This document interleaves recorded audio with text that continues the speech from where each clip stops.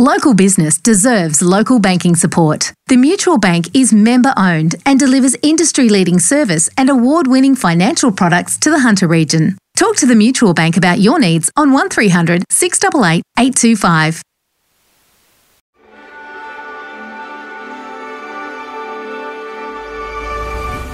Welcome to the Hunter Headline Interview Series, where we hear from local leaders and gain some insight into their approach to leadership.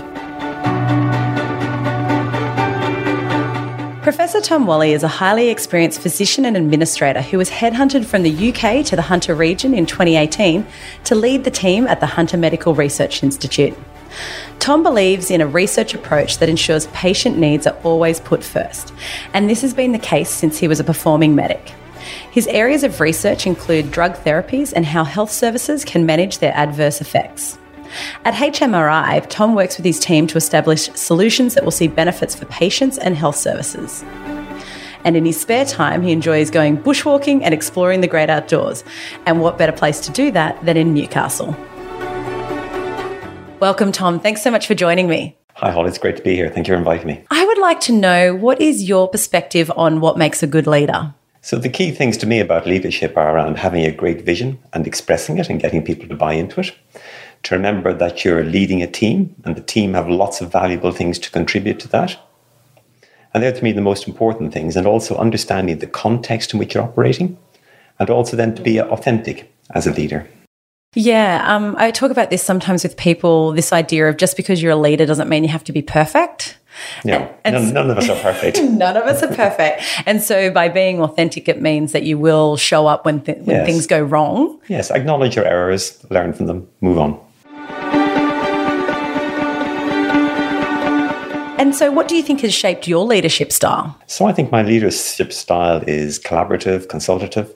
So by background, I'm a medic and an academic. Mm-hmm. So both of those professions have very flat structures. So you work in teams, you expect that every member of the team has something valuable to contribute.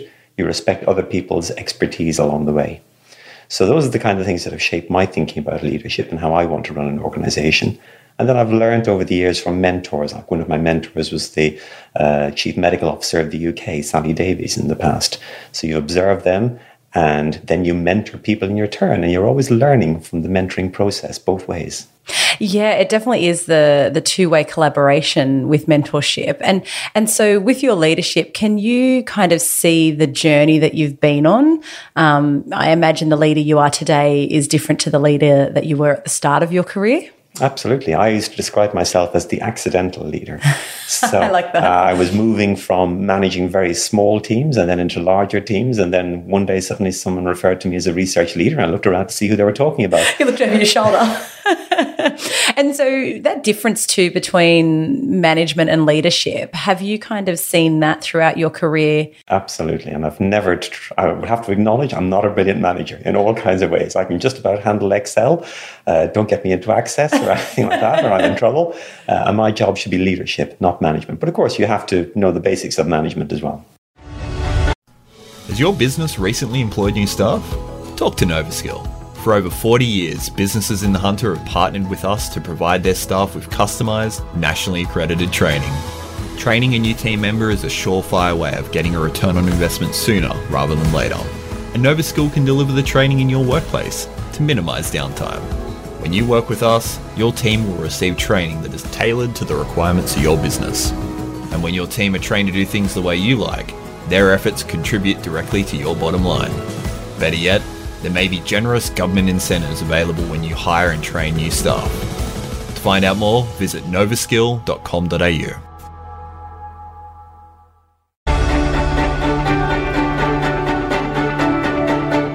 And so, Tom, what does the future of clinical research look like to you? So the whole future of medical research is changing at the moment, with changing funding streams from federal government and changing expectations on the part of patients and the public. So in the past, it was enough to generate great new knowledge. And nowadays, you have to think about how that knowledge is going to be translated into real benefits, both for patients or in terms of efficiency and effectiveness of healthcare or into commercial gains. So it's quite a journey that we're going through. We're not there totally yet. We're still undertaking that journey. So at HMRI, our vision is that research is all about improving the quality of life for patients and for the public. And we're engaging more and more translational research. So things like clinical trials, working more closely with patients and trying to bring the benefits, scientific gains in the laboratory into real clinical practice. And I guess that's translating it into layman's terms is how will this change your life or your loved one's life? Exactly. That's always the question. What difference is this going to make? And sometimes you do research that's going to make a difference next year. Sometimes you do research that won't make a difference for the next 15 years. But we always have to keep an eye on where we're trying to go with this. And making sure you're communicating that so that people understand that this is for now and the future. Absolutely. And it's a novel experience for many of what I call our discovery scientists, our laboratory scientists, but they're getting the message well. And what's positive about working on health research in the Hunter region? So the Hunter is quite unique in all kinds of ways. So HMRI is a fantastic facility. We've got advantages here that don't exist in large centres. So we're dealing with one local health district, we're dealing with one university, and we're all in very close partnership. So we can achieve things here that aren't achievable elsewhere. But the really great thing here, I find, is the community. Yes. The level of community support that an organisation like HMRI has. And HMRI is only one example of the kind of community spirit that exists in the Hunter. And to finish today, I would like to know, what local leader do you find inspiring? So that's an invidious question. I hesitate to answer this. So I guess I look at local business leaders who have the vision to support an organisation like HMRI and who have the community spirit to do it. So I'm thinking of organisations like the Greater Bank and its foundation, or NIB, or Newcastle Permanent, or Port Waterton Coal Services, and the leaders of those organisations who we work very closely with around bringing benefits to the community. And also I'm inspired by the level, as I said, the level of support from the community, both in terms of donors, but also, for instance, in terms of the engagement of local leaders in our board who give their time very freely to help us organise and manage HMRI.